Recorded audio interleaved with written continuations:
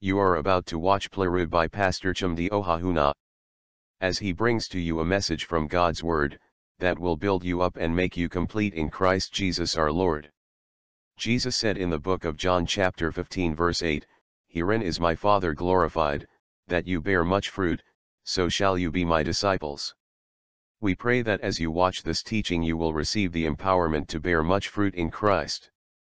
Now listen. So today we continue our teaching on understanding the definition of Jesus, and we discover that Jesus, by his finished work, he ended the order of the priesthood in the Old Testament. Amen to Jesus. And last week we began to understand, for some like 3 weeks now, we began to understand the benefits of Jesus ending the priesthood of the Old Testament. See, why do we teach these things? They may look like plenty English, but they are very important. Because if you don't know what Jesus has done for you, the Bible says a man being in honor and understandeth not is like a beast that perish. Let me make it easy for you. When you are an honorable man, when you are a rich man, and you don't know that you are rich, you are like a chicken on the road that they cat killed. So if you don't know what Jesus has done for you, life will be beating you and battering you. Life will be kicking you and punching you. And be crying, but you don't know that Jesus has taken care of all these things for you. Are you understand something? And that's why we want to reveal these things to us. And we began to understand the benefits of why Jesus ending the priesthood of the Old Testament. And today we understand other benefits of Jesus. And that is that the priesthood of the Old Testament that stood between the worshipper and God was ended by Jesus. Jesus ended it. The priesthood of the Old Testament. And in the Old Testament, if you go through the Old Testament, you discover that there was a priest that always stood to make atonement for the people. He stood between the people and God. And you get what I'm saying? Without him, the people cannot access God. Jesus ended that order. And when Jesus ended that order, it made things more beautiful for us. Are you together? Now, when God created Adam, he had direct contact with Adam. When he created Adam, we know the creation story in Genesis chapter 1 when God created the earth. And then if you go to verse 26, God said, "Let us make man our own image and likeness." And then verse 27 said, "The Lord made man his image and likeness, made him man. Male and female made him there." Then 28 says, "And God breathed in, and God said, Be fruitful, multiply, replenish the earth and subdue the earth, replenish and subdue. Have no over the fish of super the birds and over the creeping things that creeping upon the face of them." I'm rushing this because you can go through it. Genesis chapter 1 verse 26 to 28. That's not part of my teaching, that's why I'm rushing it. Are you getting what I'm saying? Now, if you go to James chapter 2 verse 7, that says that God formed man from the dust of the ground. And he breathed into him the breath of life and he became a living soul. So when God created man, he had contact with man. First, what was the first contact God had with man? His hand touched the clay that he used to create man. Are you getting what I'm saying? Now, although this was mercy to God's hand, have you ever touched clay before? It's mercy. Is that not so?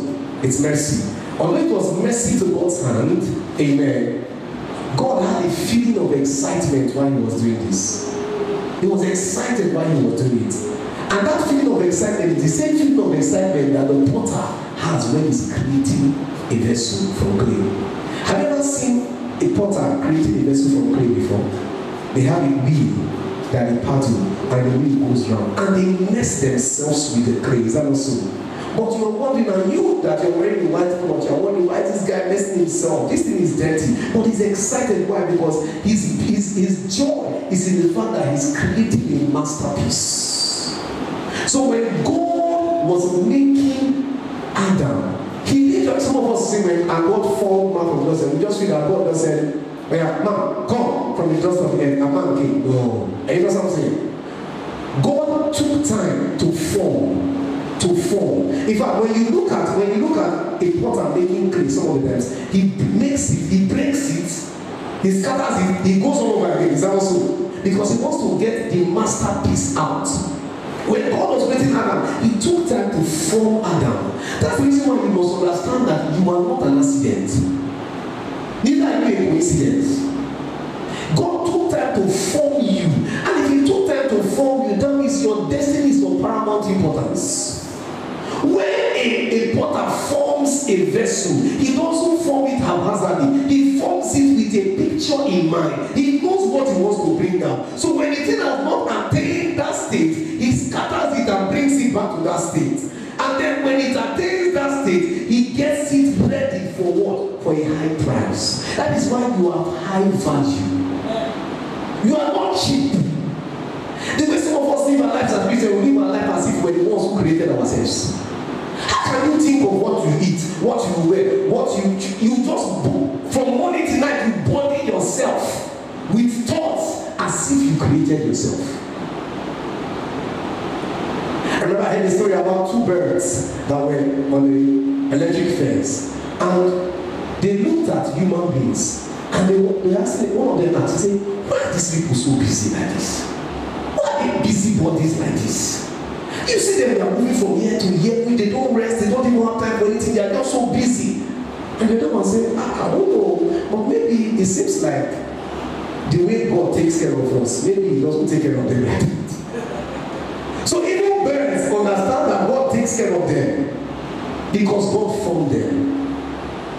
And you and I, who God formed, you see, God did not even form the birds, he spoke them to existence. But for us, he formed man. If he took time to form you, how will you now live your life as if you formed yourself? Also from morning to night as if you formed yourself. God wants you to work, but doesn't want you to hustle. He doesn't want you to struggle. There's a difference. That's not my teaching for today. As time goes on, we'll learn that. And so God made his hand mercy, forming man. But he was excited while doing it. And you know what I'm saying? He had contact with man. Why? Forming man. Genesis 2 verse 7, he said, the Lord God formed man out of the dust of the earth. Now the word form here is from the Hebrew word yatsar. Yatsar. Now the Old Testament of the Bible was written in Hebrew, and the New Testament was written in Greek. So that's why from time to time, you will hear us use Hebrew and Greek. In the first teaching, our pastor used Greek. You just use Hebrew and Greek. Yatsar. And one of the phrases that explain Yatsar is to mold into a form, especially as a potter. So when I say God had contact with clay, Yatsar makes us understand it. Is that also? So God was a potter. He molded man into a form. He didn't just speak man into existence. Are you know something? Praise God. Now this witnesses the truth that God had contact with what? With clay. While he was forming man. So while God was forming you, he had contact with your frailness. Now when we talk about clay here, we talk about our weaknesses also. God had contact with everything that you complain about. God had contact with it. No food, God had contact with it. No money, God had contact with it. What else again? God had contact with every business. He formed you even from the weakest part of life, which is dust. And he had contact with you while forming you. That's what he did to Adam. And number two, immediately after God completed the creation of Adam, he had contact with Adam again. He didn't just create Adam and drop him there. I get what I'm saying? He had another contact with Adam again. And when was that contact? When he breathed into Adam the breath of life. Genesis 2 verse 7 says, and breathed into his nostrils the breath of life, and man became a living soul. The word breathed there in the Hebrew is the word nafak. And nafak, one of the phrases that explain nafak is literally to inflate or to blow hard. Are we together? Now, when we talk about inflating or blowing hard, what comes to mind? A balloon. Are we together? A balloon. You see, when a child wants to blow a balloon, what does he do? He blows the balloon hard. And he has to hold the balloon for him to blow the balloon. Is that also? Can you blow a balloon without blowing the balloon? So when God breathed into Adam, he held Adam. This was how he took Adam and held him, and he breathed into Adam. And Adam became what? A living soul. So the first time when God was forming Adam from the dust of the earth, from clay, he soiled his hand with clay. Now when he was about to breathe into Adam, he also had contact with Adam again. So all through the creation process of man, God was having what? Contact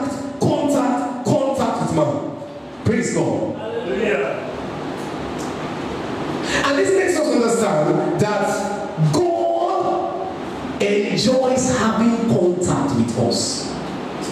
Unlike other creations, if you look at Genesis chapter 1 from verse 3 down to verse 25, you see that God kept speaking. Are we together? Then there was light, and there was light. Let the firmament bring up, and then let the grasses bring forth. He just kept speaking.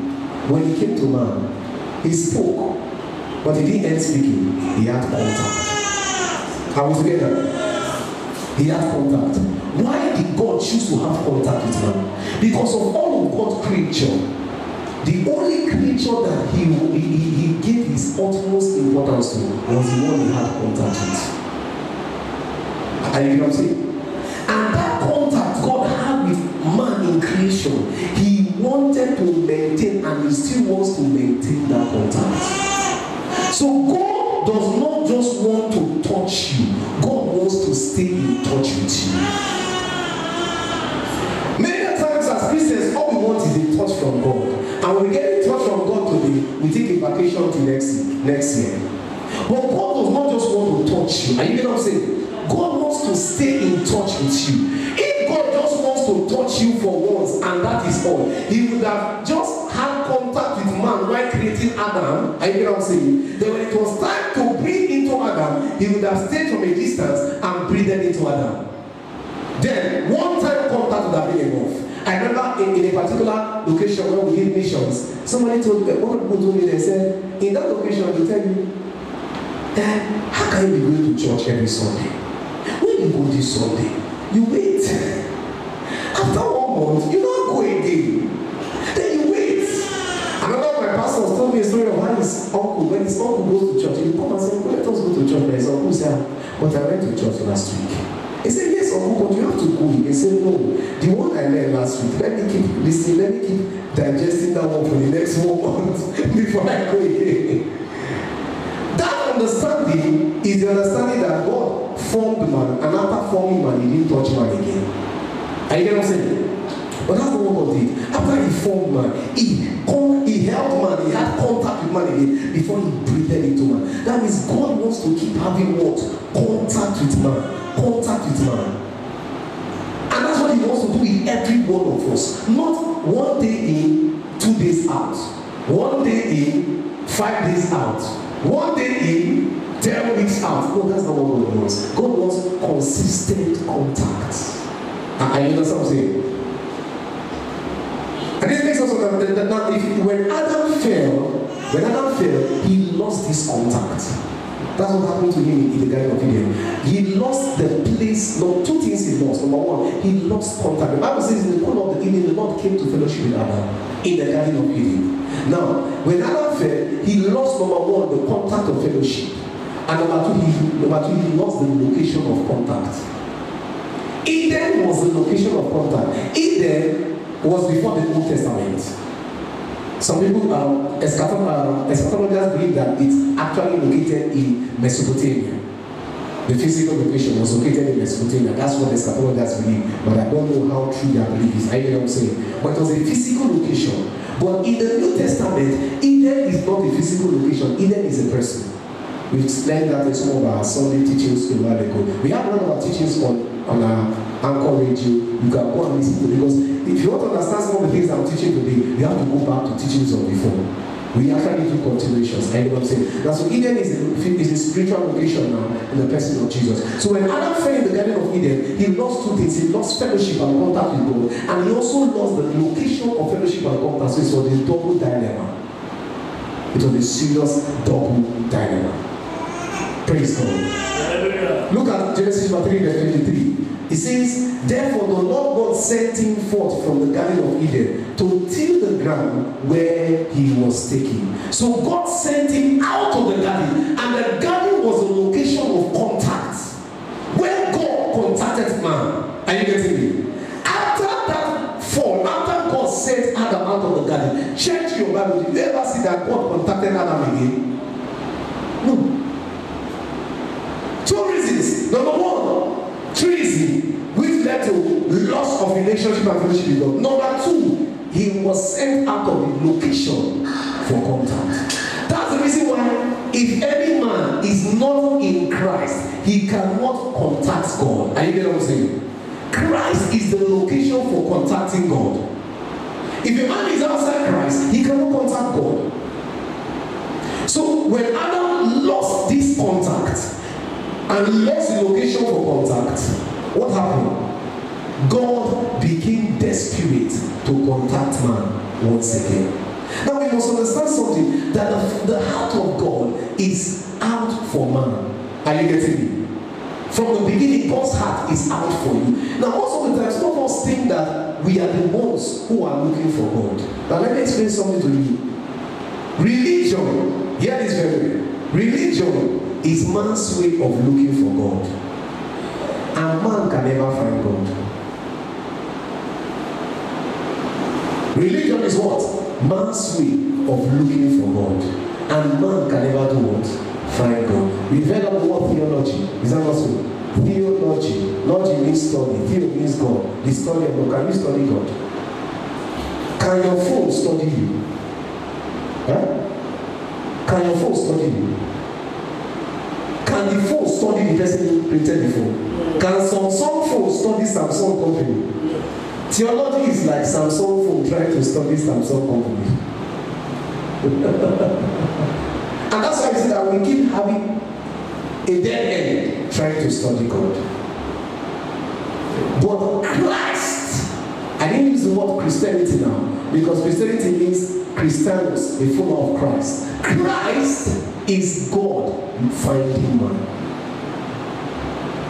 Religion is man looking for God, and he can never find God. Christ is God finding man. And that's the reason why when you are in Christ, God has found you. You don't find God, God finds you. Yes. You don't find God, God is the one who finds you. That's the reason why there's a lot of problems in Christianity today. People are still trying to find God. That's why they move from place to place looking for God. Either they're looking for God in what they call miracle, or they're looking for God in what they call solution. Because whenever you have a problem that you cannot solve, you need a higher being to solve it. Is that not so? When you need an intervention of the supernatural and natural, you are looking for God. So it's not that looking for God by looking for the solution to their problem, or looking for a miracle, or looking for one thing on the God that's they are looking for God. So long as you keep looking for God, I assure you, you will jump from church to church, church to church, church to church, and you never find God. Before you know, you enter inside shrine, and you still don't find God. But when you accept Jesus, Christ has found you. And whatever you need, he releases it to you. There is a supply of the Spirit.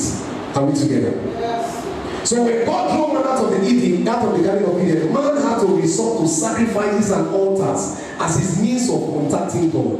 After the fall of Adam, before the law was given, which enacted the Old Testament, man could only communicate with God via sacrifices on altars. You see where altars came from? You see where sacrifices came from? In the Garden of Eden, did you ever hear about altar and sacrifice? Did you ever hear of that? No, it was not needed. It wasn't needed there. Because there was a direct access between Adam and God. But when Adam was driven out of the garden, Adam could no longer contact God. And he had to look for a way to contact God. And he had to start using what? Sacrifices and altars. And that's where you see Abel and Cain made sacrifices and altar before the Lord. Genesis 4 verse 1. And Abel, he also brought up the first thing of his flock and of the fat thereof. And the Lord had respect unto Abel and to his offering. But unto Cain and to his offering he had no respect. And Cain was very wroth, and his countenance fell.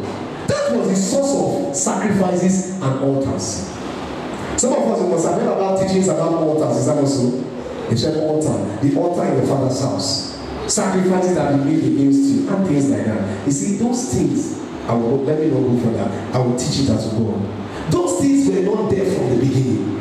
Are you getting me? Those things came because man could no longer contact God. That's not what about them. But when man was in Eden, man did not need them. So although altars spoke, they could not take the place of man's presence in the act of communication and atonement.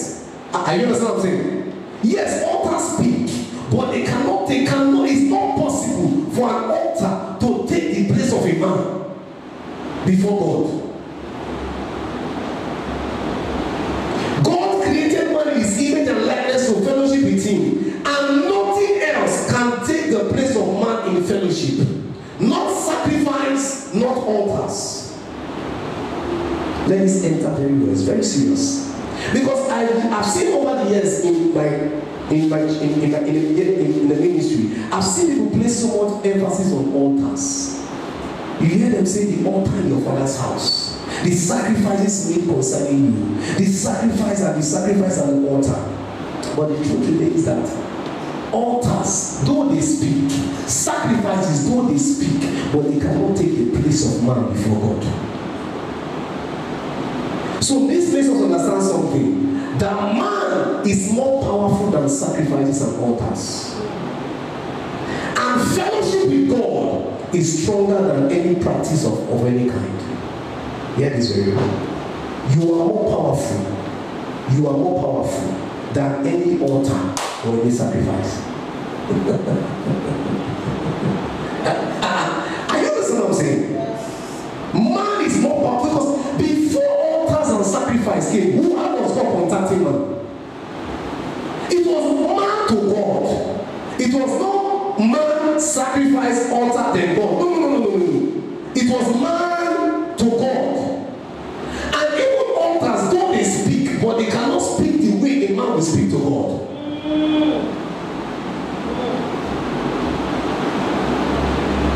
Altars have a voice, but your voice is stronger than the voice of an altar.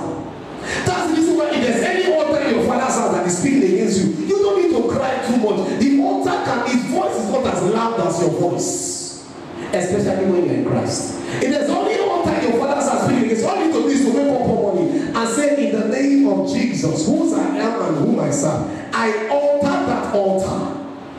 And I silence that voice, and I begin to speak into the ears of every. Why? Because from the beginning, it was God to man, not God, altar, and man. From the beginning, God had direct contact with man. In fact, altars actually they don't give God direct contact with man. Sacrifices don't give God direct contact with man. I understand what I'm saying?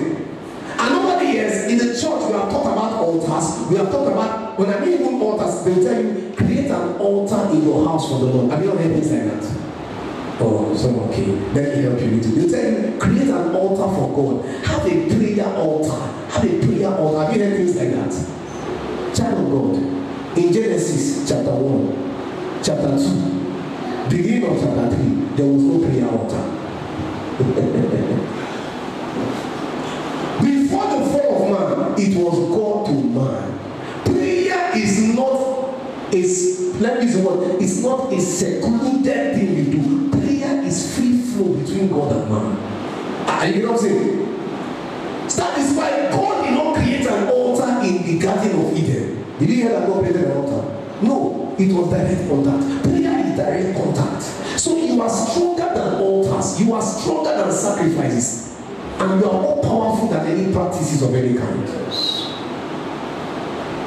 Whether good or bad altars, you are stronger than it. That's the reason why I don't have a prayer altar in my house. I am the prayer altar. Are you getting what I'm saying? As I move, I am praying. When I sleep, I was telling Pastor, I was telling my wife of a dream I had some days ago. And in the dream, some people came to attack my father's house. They came to attack, and me and my siblings were inside. And my mother told me, close the door, and I was afraid to close the door. So they entered inside. But as they entered inside, you know what happened? I was afraid before. I started praying in tongues. As I was praying in tongues, boldness from nowhere came. And one of them was holding a gun, and I disarmed him and threw his gun away. And I started beating him. My elder brother started beating another one there. I was praying in tongues while I was beating him. And I woke up praying in tongues. If I need prayer water, will I be praying in tongues in my dream? I am the altar. You are the altar. That's why your business spot. When customer is talking to you, you can be doing inside your spirit man. If the customer came with a wrong motivation, the customer something will hit him, he will run away.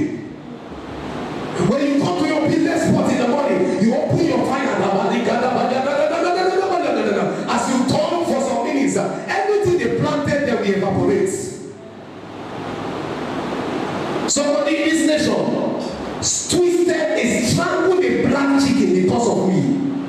To kill Chimdi. My name is Chimdi. My name is my testimony. Chimdi Udu.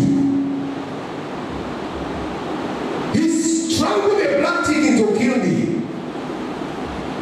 And for 2 weeks, I didn't know what was happening, but I knocked up with prayers and fasting. 2 weeks. 2 days after the 2 weeks, at that period, everywhere was locked. No money was coming. I had things that I wanted to say. None of them was selling. But after 2 weeks of prayer, 2 days after the 2 weeks, one of the things I put for sale, the person, somebody came out to buy it. The next day, the person gave me half of the money. The next week, another money came too. Doors started opening up, and I went back and I saw what the person had done. At the end of the day, Chimdi, my God who is alive, also dealt with the person and he paid me my money back. So what are you not talking? I am bigger than altars. Are you not saying?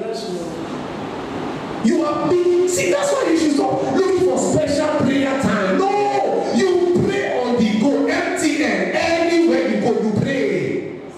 You are in the spirit 24/7. That's what I'm saying. 2 Thessalonians 5:17. Pray without ceasing. On the go, you are praying. God never created altars and sacrifices in the Garden of Eden because Jesus is the Garden of Eden. So if you are in Christ, you don't need any special prayer altar. You don't need any special sacrifice. You just communicate and on the go. You just continue. You continue. Let me see the devil who can try you. Let me see the devil who can try you. Many years ago, the doctors told me I had cancer.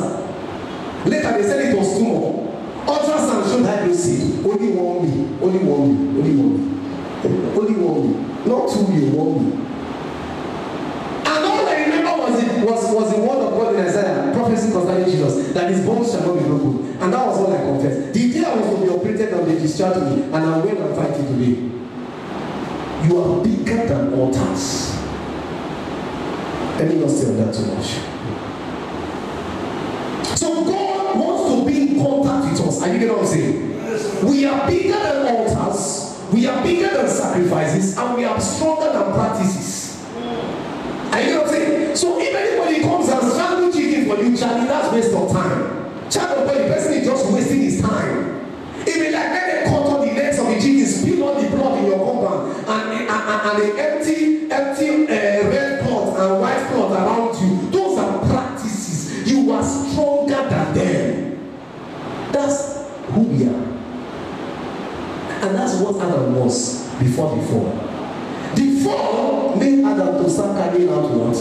Altars, building altars, and doing sacrifices and carrying out practices. So why does God want to contact us? And why are we greater than practices and altars? The first reason is that obedience, which is a proof of a healthy relationship with God, is better than sacrifice. 1 Samuel 15:22 says, behold, to obey is better than sacrifice, and to hearken than the fat of rams. Obedience is your proof of healthy relationship. Are you know what I'm saying? Anybody you love, you obey the person. Anybody you don't love, you disobey the person.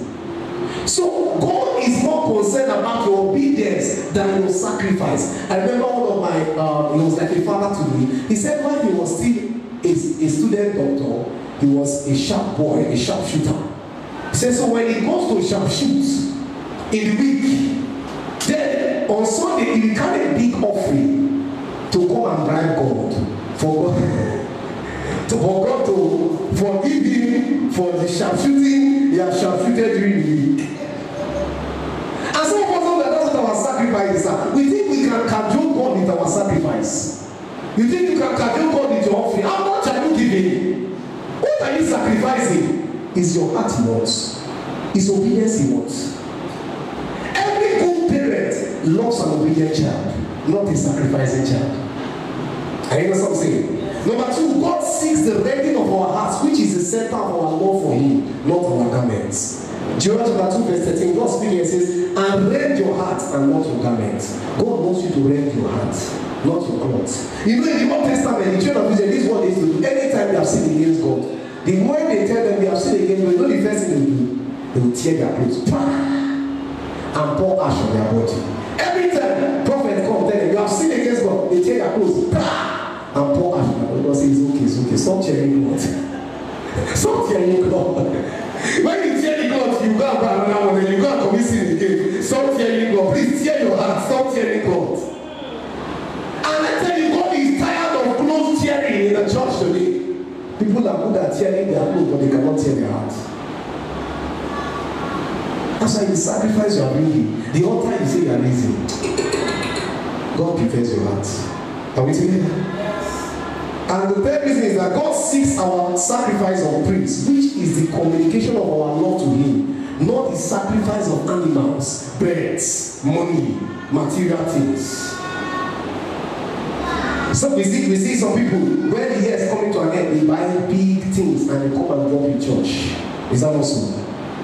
But throughout the year, they were not faithful to God. And God is not against giving. I get what I'm saying. But when your heart is not with God, your giving is not for Him. Are you getting me? When your heart is not with God, your giving is not for Him. I know some of you will say, do they preach God? Yes, we still preach this kind of thing. Don't give the church money when your heart is giving to the devil. When your heart is not with God, your giving is not for Him. When you can give God the sacrifice of praise, you know what the sacrifice of praise is? I taught on it once before, but I'll quickly say, sacrifice of praise is praising God in pains. When it's not palatable, when the worst things are happening to you, when life is going haywire, and you still lift up your hands and praise God. When things are not going well, and you can still come to church and serve God. When life is turning upside down, and you can still sing to God, and still go for evangelism and still serve God, that is what is called the sacrifice of praise. Because you are not doing it with as it were, physically with excitement. It's not convenient for you. I remember there was a time when I was a teenager, I used to attend a fellowship, and there was a day I didn't have money to go to fellowship. I trekked to fellowship.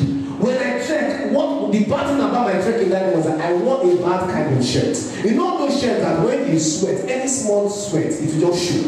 That was the shirt I wore that day. So as I trekked to fellowship like that day with that shirt, all my back there was map.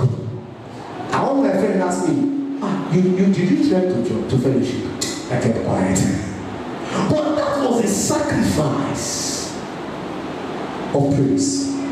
I have trekked for evangelism like no man's business. I've trekked, and I'm still trekking for evangelism. We don't go over at it. It's not convenient. It's a sacrifice of praise.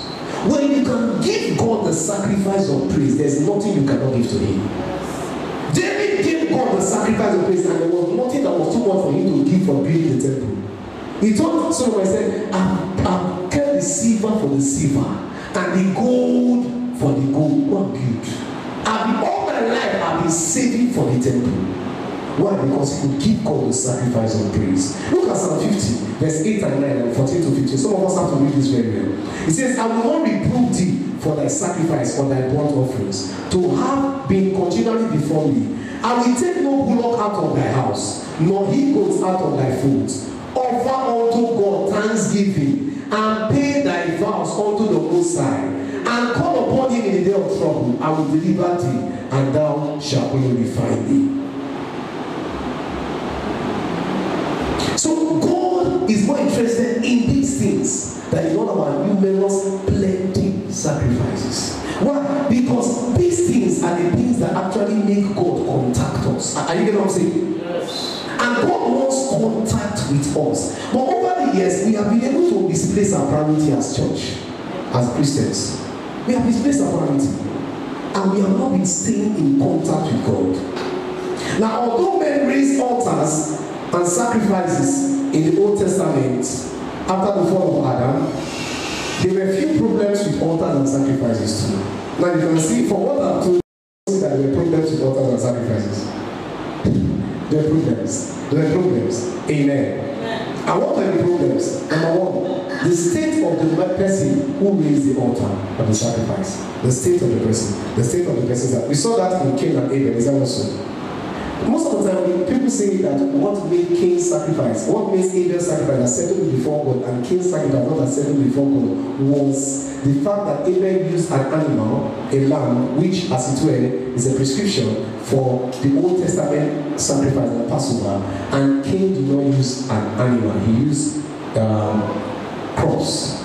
But I will flog that ideology. Why?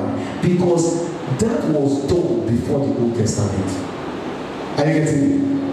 The prescription of the lamb was given in the Old Testament precisely in Exodus when they were about to do what? To exodus from Egypt to the promised land. That was when God gave them the prescription of what?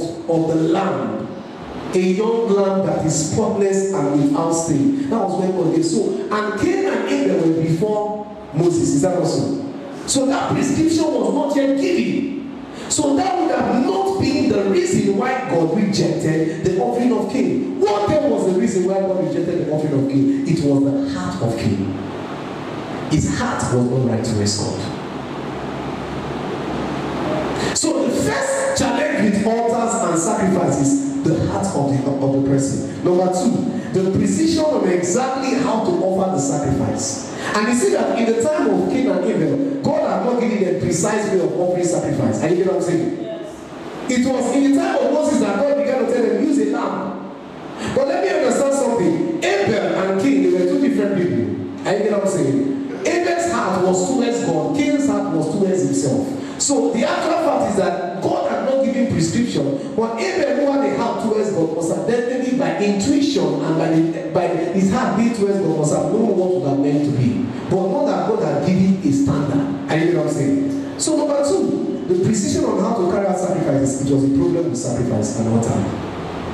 And then number three, what to offer. What to offer. You see that?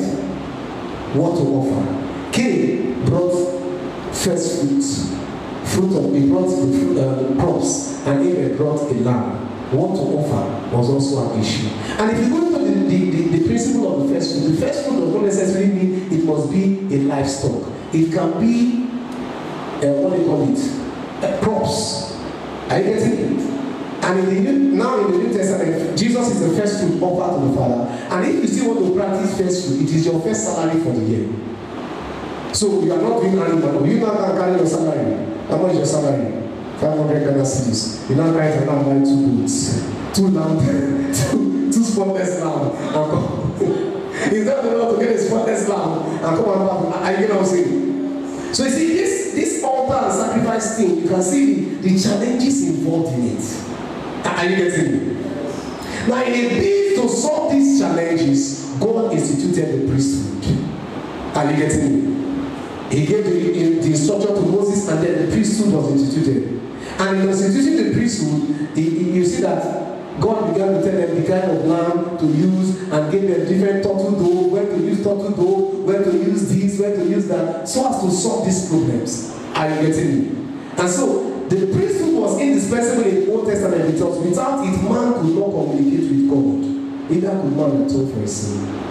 First, man lost everything. Now, altars came. Altars was a challenge. God brought priesthood. Are you seeing it? You have to follow the progression. Priesthood was solving the problem of altars and sacrifices because people did not know how to go about it. Are you getting it? So the priesthood became indispensable in the Old Testament. You can't atone for your sins without a priest. You can't communicate with God without a priest in the Old Testament. Now, although God solved the first problem, another problem arose again. That's life. When you solve one, another one will come. Is that so? Another problem arose again. And the problem arose was what? It was the individual continuity of the priest. What does this mean? Among other limitations, the crucial limitation faced by the Old Testament priesthood was lack of individual continuity, which was facilitated by death. Priest must die. Is that also? It's a human being, he must die. Even if he lives for 70, 80, 90, 100 years, he must die one day. The priest could not live forever. Now, there are 2 reasons why death was a serious challenge to the priesthood. Now, we can see something. Adam in the Garden of Eden, let's remember, there was no need for altars. Is that also? There was no need for sacrifice. Is that also? There was no need for practices. When Adam lost the fellowship with God and the Garden of Eden, man had to resort to altars, sacrifice, and practice. If you go through Leviticus, you will get, if you are not careful, you will get bored. Because the practices were much. Man had to resort to altars and sacrifice. Altars and sacrifice, they were challenged with altars and sacrifice. God brought priesthood. Priesthood now is to carry out all the practices so that man will not have to be doing it by himself. But there's a challenge with priesthood. Priest will die. So you can see the succession of solution that brings challenge that God has to deal with. And I like explaining like this to us so we know where God came from to help us. And so if God came this long to help you, I don't see the reason why you should go back to that thing that God says is not useful to you. Yeah. I always tell people that the New Testament church is still behaving like the Old Testament Israelites. Yeah.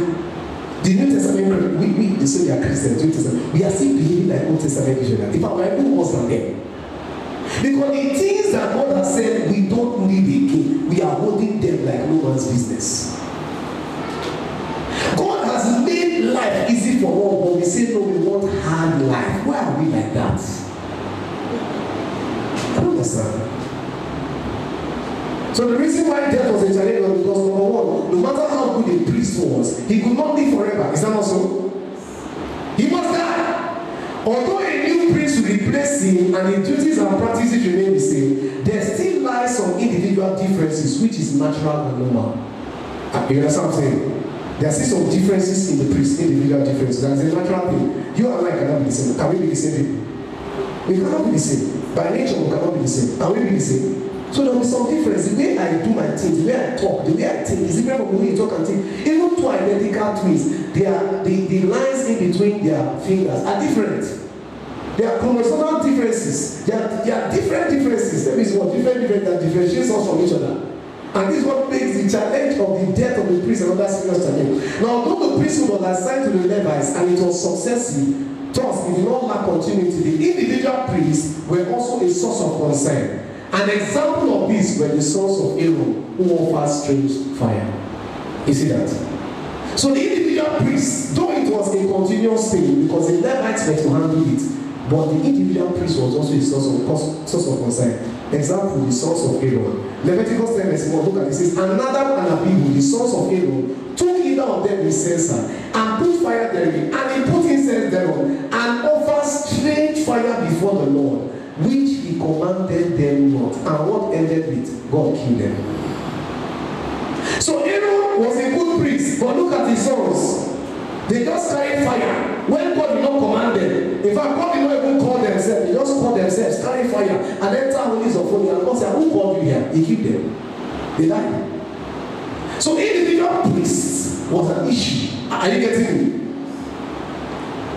And then another thing there was that another problem with the priesthood was the fact that the death of a particular priest, the second challenge was that the death of a particular priest meant no communication between man and God for that period.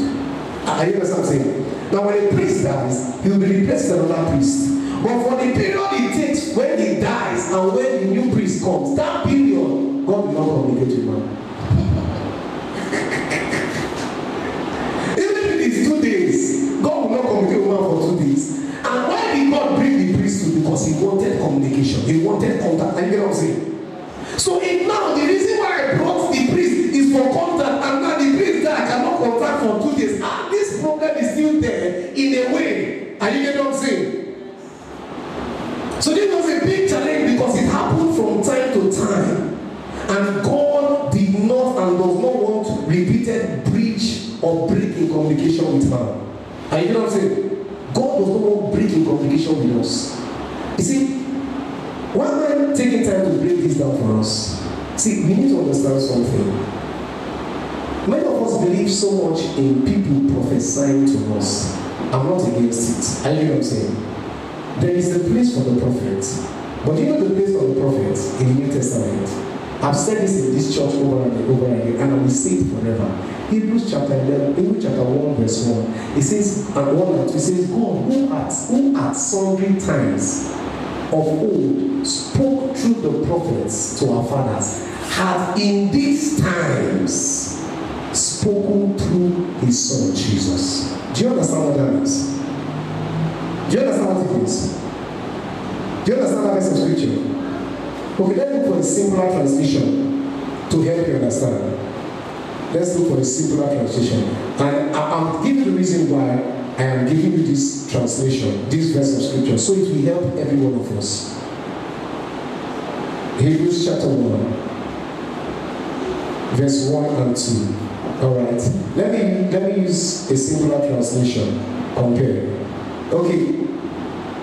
Easy English. Many years ago, God spoke to our grandfathers, Israel's people, by the prophets, people who spoke God's message. He spoke many times and in many different ways. Do you know that's easy? Is that also? Is that easy to understand? That's easy. Many years ago, God spoke to Israel's people, our grandfathers, through what? Prophets. Now let's go to the verse 2. He said, but in these last days, what days are we in? Okay. In these last days, he has spoken to us by his son. He has spoken to us by what? By who? But is this say by prophets? By who? Okay. It's Bible I'm reading. You can go home and read it for yourself again and again. He has spoken to us by what? His son. Verse 1 says, in the old days he spoke by prophets. Verse 2 says, in these last days he has spoken by what? His sons. Why has he spoken by his son? Simple thing, contact, communication. God wants direct contact with us and direct what? Communication. Now you ask me, but are you saying that the office of the prophet is no longer in existence? It is still in existence. What is the office of the prophet? The office of the prophet is to confirm what the Son of God, Jesus, is saying to you. Are you get what I'm saying?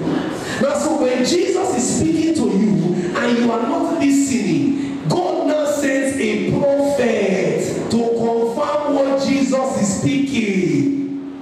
Are you getting it?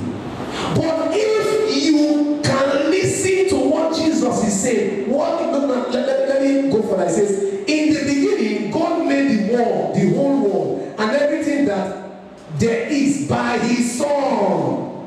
And God has chosen that everything should be his Son. God made the whole world by his Son. John chapter 1 verse 1, in the beginning was the Word, and the Word was God, and the Word was God. Genesis chapter 1 verse 6 says, and God said, let there be light, and all that. So God created the world by his spoken word, which is his Son Jesus. And you get what I'm saying? Which is his word.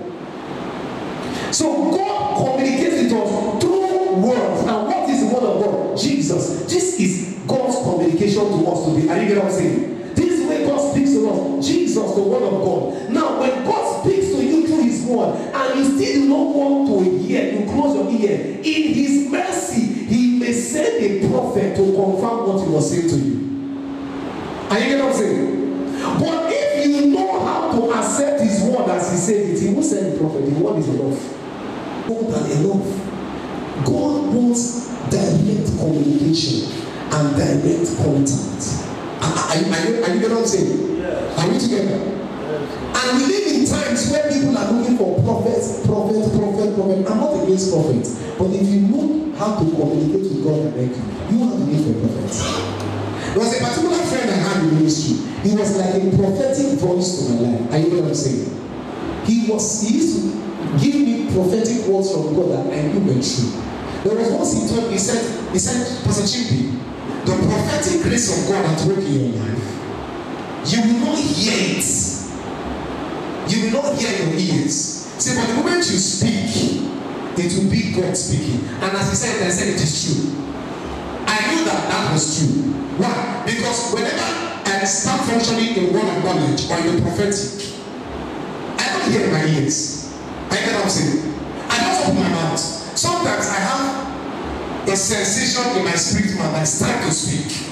And I open my mouth, and as I begin to speak the word of God clearly.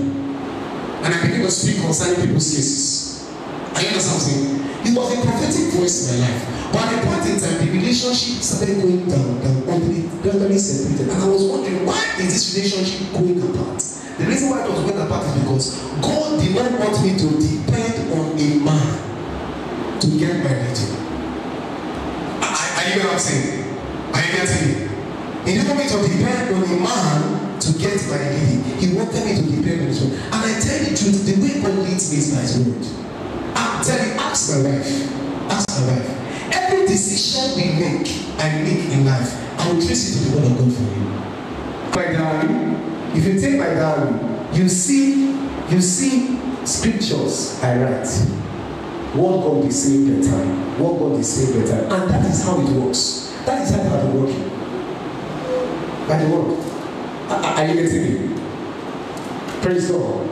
Now, so God discovered that there was a breach in communication from time to time. How did he solve this breach? How did he solve it? God solved this breach permanently by sending Jesus, the priest who never dies, and who will not die, and who cannot die, and he will live forever. When Jesus came to earth, the problem of the priesthood that ends from time to time, the priest died from time to time, Jesus finally solved it. Why? Because he's a priest according to the order of Melchizedek, a priest that cannot die, a priest that lives forever. And because he lives forever, it means that God's communication with man will be forever.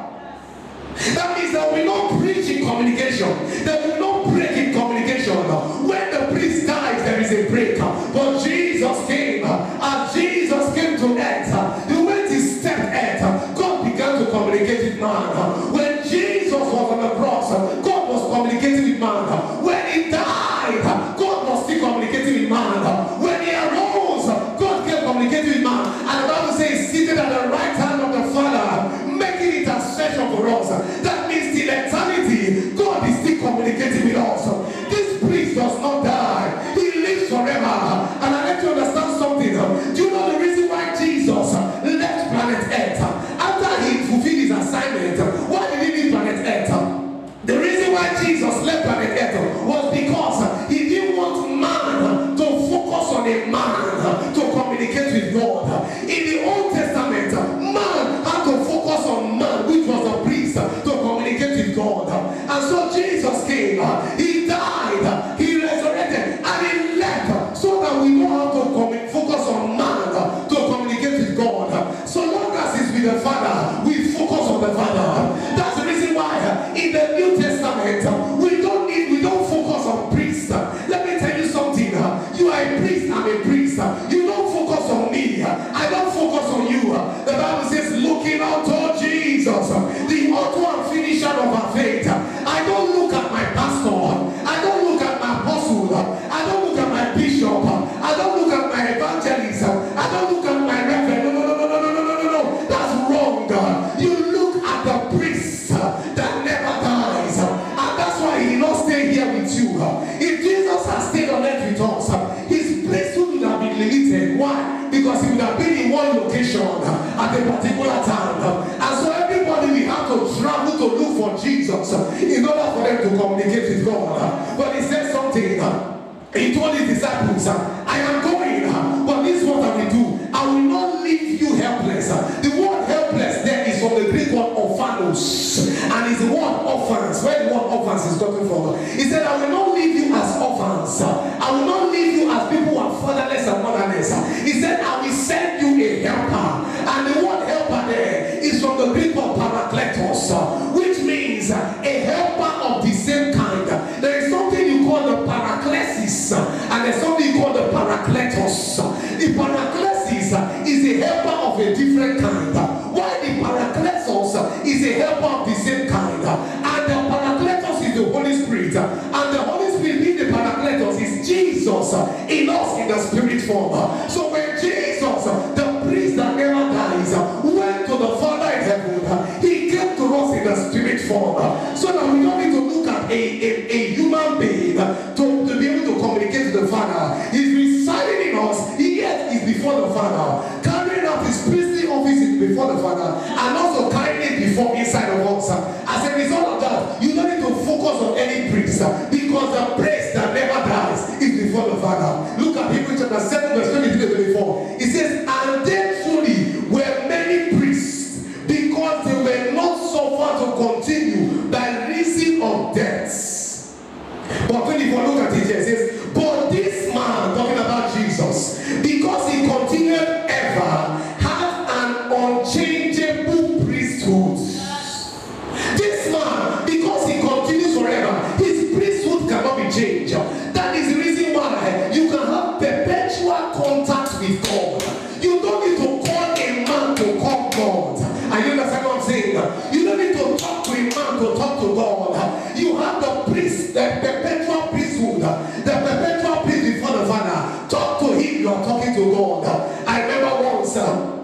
spiritual father told me something. He said he went to meet a man of God, and when the man of God pleaded him, he felt bad. He said as he came out of the man's church, he stood at the front of the church, and he looked into the church, and he looked up, and he asked God the question, and said, God, this man, here is who he talks to.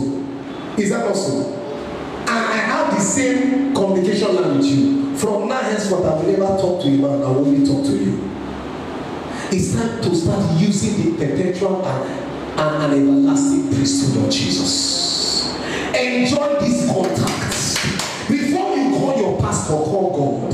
Before you call a prophet, call God. Before you call an apostle, call God. Before you look for prayer, look for God. I remember when I was telling my mentees then, I told them the same power that God has given me has given you. You don't need me to cast sickness out of your body. And one of them said one day he felt a sharp pain in his back, and he wanted to call me for prayer. And he remembered this one. Pastor told us that we don't need him to cast sickness out of our body.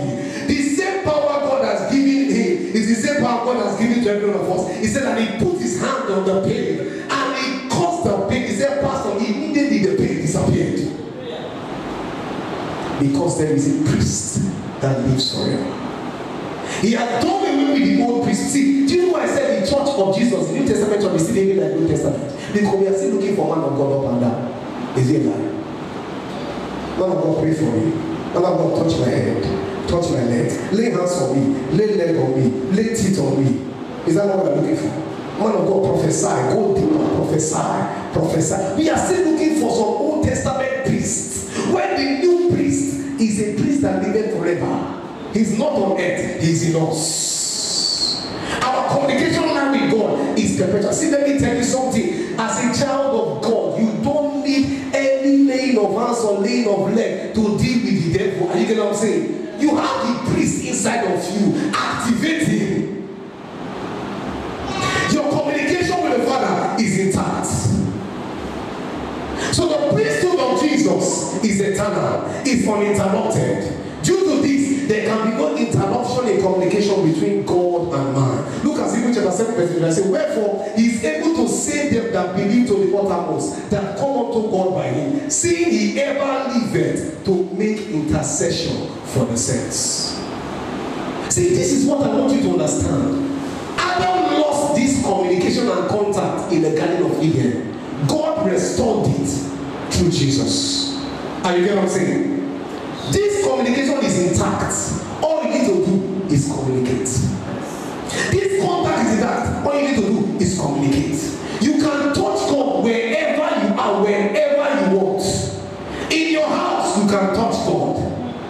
In your office, you can touch God. In the bathroom, you can touch God. Wherever. While you are sleeping, you can touch God. Anywhere you are, you can touch God. You don't need pastor's phone number to touch God. Let's stop all these things. You already have the priest in you that lives forever. Communicate with him. You can touch God. You can touch God. You can touch him. You can talk with him. You can communicate with him. You can fellowship with him. The only I know, and this is the way we merchandise priesthood in the church today. We make it so Old Testament like. You need your man of God for every prayer. Child of God, you don't need me for every prayer. You know what you need for every prayer? He's in you. The Holy Spirit. He's present in you. That's what you need. Touch God. Touch him. Communicate with him. By the grace of God, I train people so that they don't need me. You don't understand? I train people so that they don't need me.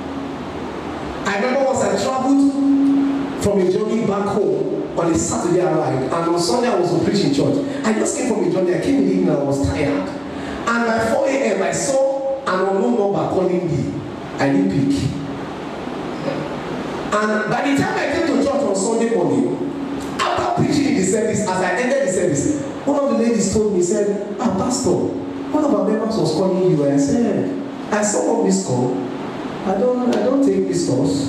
It's me. I don't take missed calls. Sorry, I don't take unknown calls. So I don't take on no because number two, I came from journey, I'm tired. What is the problem? Now me rest. I'm to preach the next morning. I just came from a 5-hour journey, I should rest.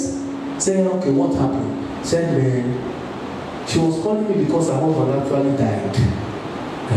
Say she's a nurse. Said before you know, she saw her husband, she saw the signs as a nurse. The guy's eye went up, and all of a sudden, all the pulse disappeared. The guy went. Said as he went, she started calling me. I was not picking. And thank God I was not picking. Hallelujah. She was calling. She said she used her daughter's number to come. I said, what's the problem? Your own number said, maybe if you call me, I will not even pick. It's not your daughter's number. I used to call me that. I don't have your daughter's number. She said that she called me, I was not picking. She said, this one is me and this one. If I don't deal with this matter, pastor is not picking my call, so I will deal with it. Hey! She said all of a sudden, all the tongues she knew, she started releasing them upon her husband. Prayer, pray. Say she carried the anointing oil that blessed. She took it, pour anointing oil on the man, pour, lay hands on the man, everything. As she pray, say for close to 1 hour now. When I was saying to pray that, I don't used to listen to me. If you don't listen to me when I teach you to pray, situation will teach you to pray. She pray. Before you know, the man came back. She said, the man said, give me water. She said, no water. I won't give you what to take you back. Sit down. And then she started talking with the man. And I came to the house to visit her. Said that she was talking with the man. The man said he saw himself. He went to somewhere. As he got there, as he got to the place, somebody stopped him and said, you cannot pass here. He said, why? I want to go. I want to go. The person said, no, you cannot go. You have to go back. Her prayer was calling him back. And you know what I'm saying? Her prayer was calling him back. The guy wanted to go, but the prayer said, no, come back. At the end of the day, the man had to come back. If she had waited for pastor and called pastor go pick her husband, follow them go. That's how the man would have died. But she had to remember that she has the priest who lives forever in her. Child of God, this is what I want you to realize this morning.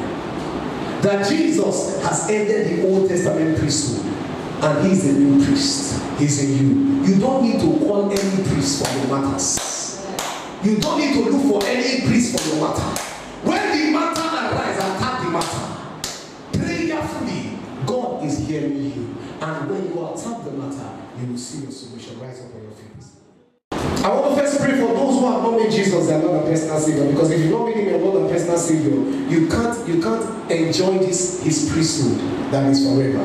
You can't enjoy it.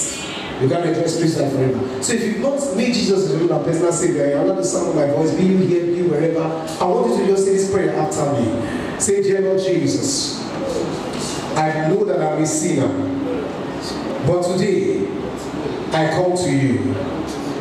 I choose to make you my Lord and personal Savior. I choose to make you my priest that lives forever. Today, I follow you forever.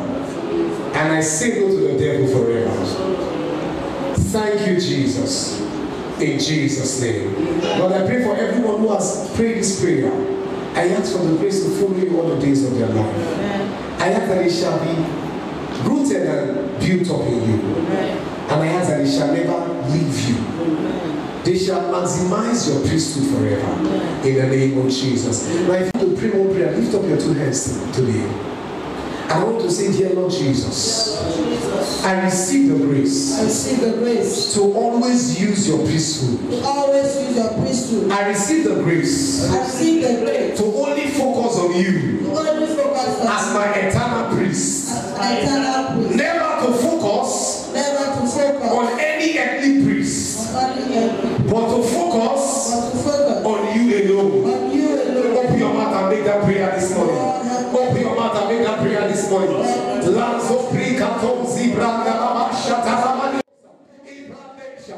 the name of Jesus, we are praying.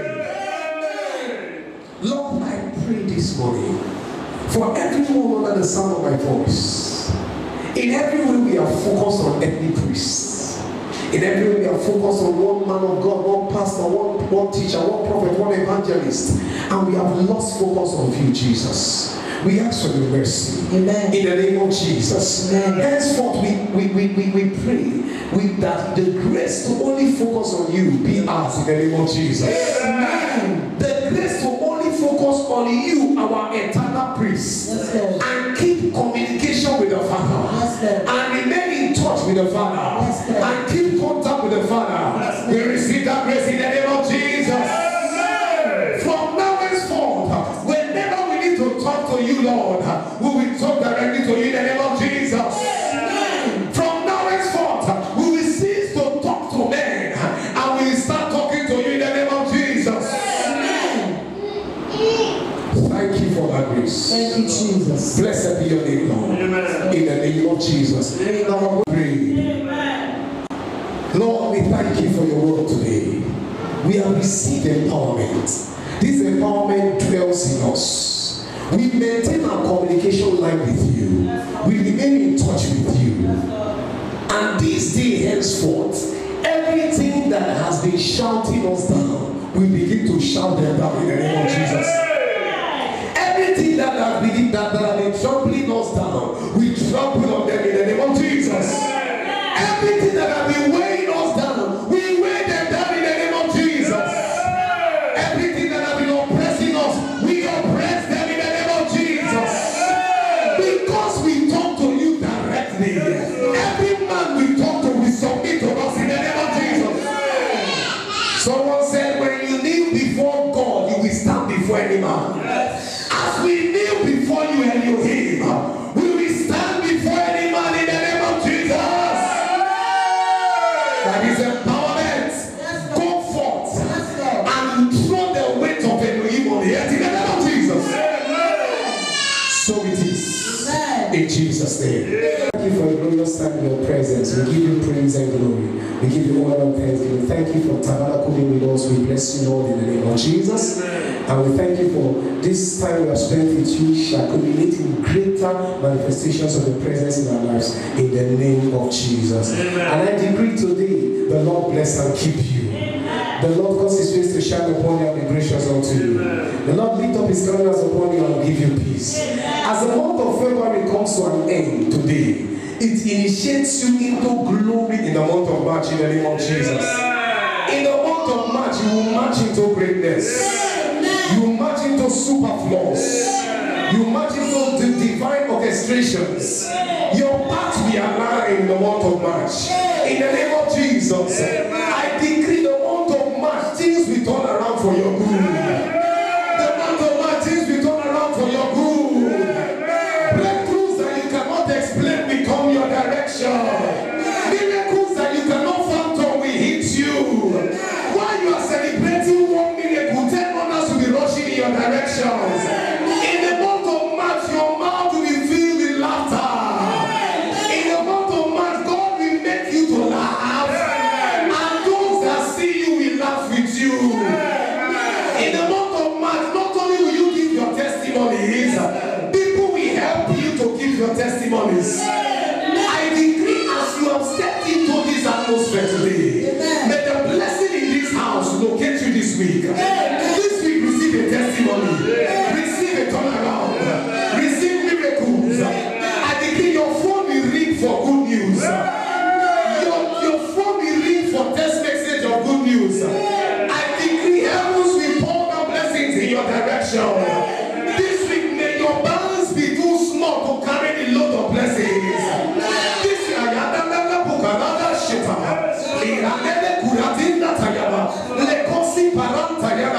for somebody here, I see a sudden turnaround in your life. A sudden turn, it will just be sudden. A sudden turnaround. And I mean a 360 degrees turnaround. A 360 degrees turnaround. For somebody here, I see your hands have been stretched out. There's a particular thing you have been looking for. It actually has to do with a project. You have been stretching out your hand for this to come into your hand. And your hands have been suspended this long and it's not dropping into your hands. I hear the Lord say, I should tell you, stop calling them. Stop asking from them. Put your hands in your pocket and talk to me. And the people you were calling will start calling you.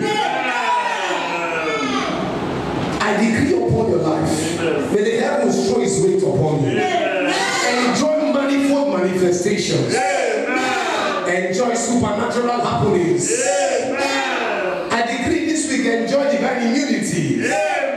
Enjoy divine protection. I see the hand of God pushing away a wall. It's a barrier that has stood between you and your next level. You know that the barrier has been there. You've been trying to push, but you are pushing and yet it's not pushing. You've been doing your best to You've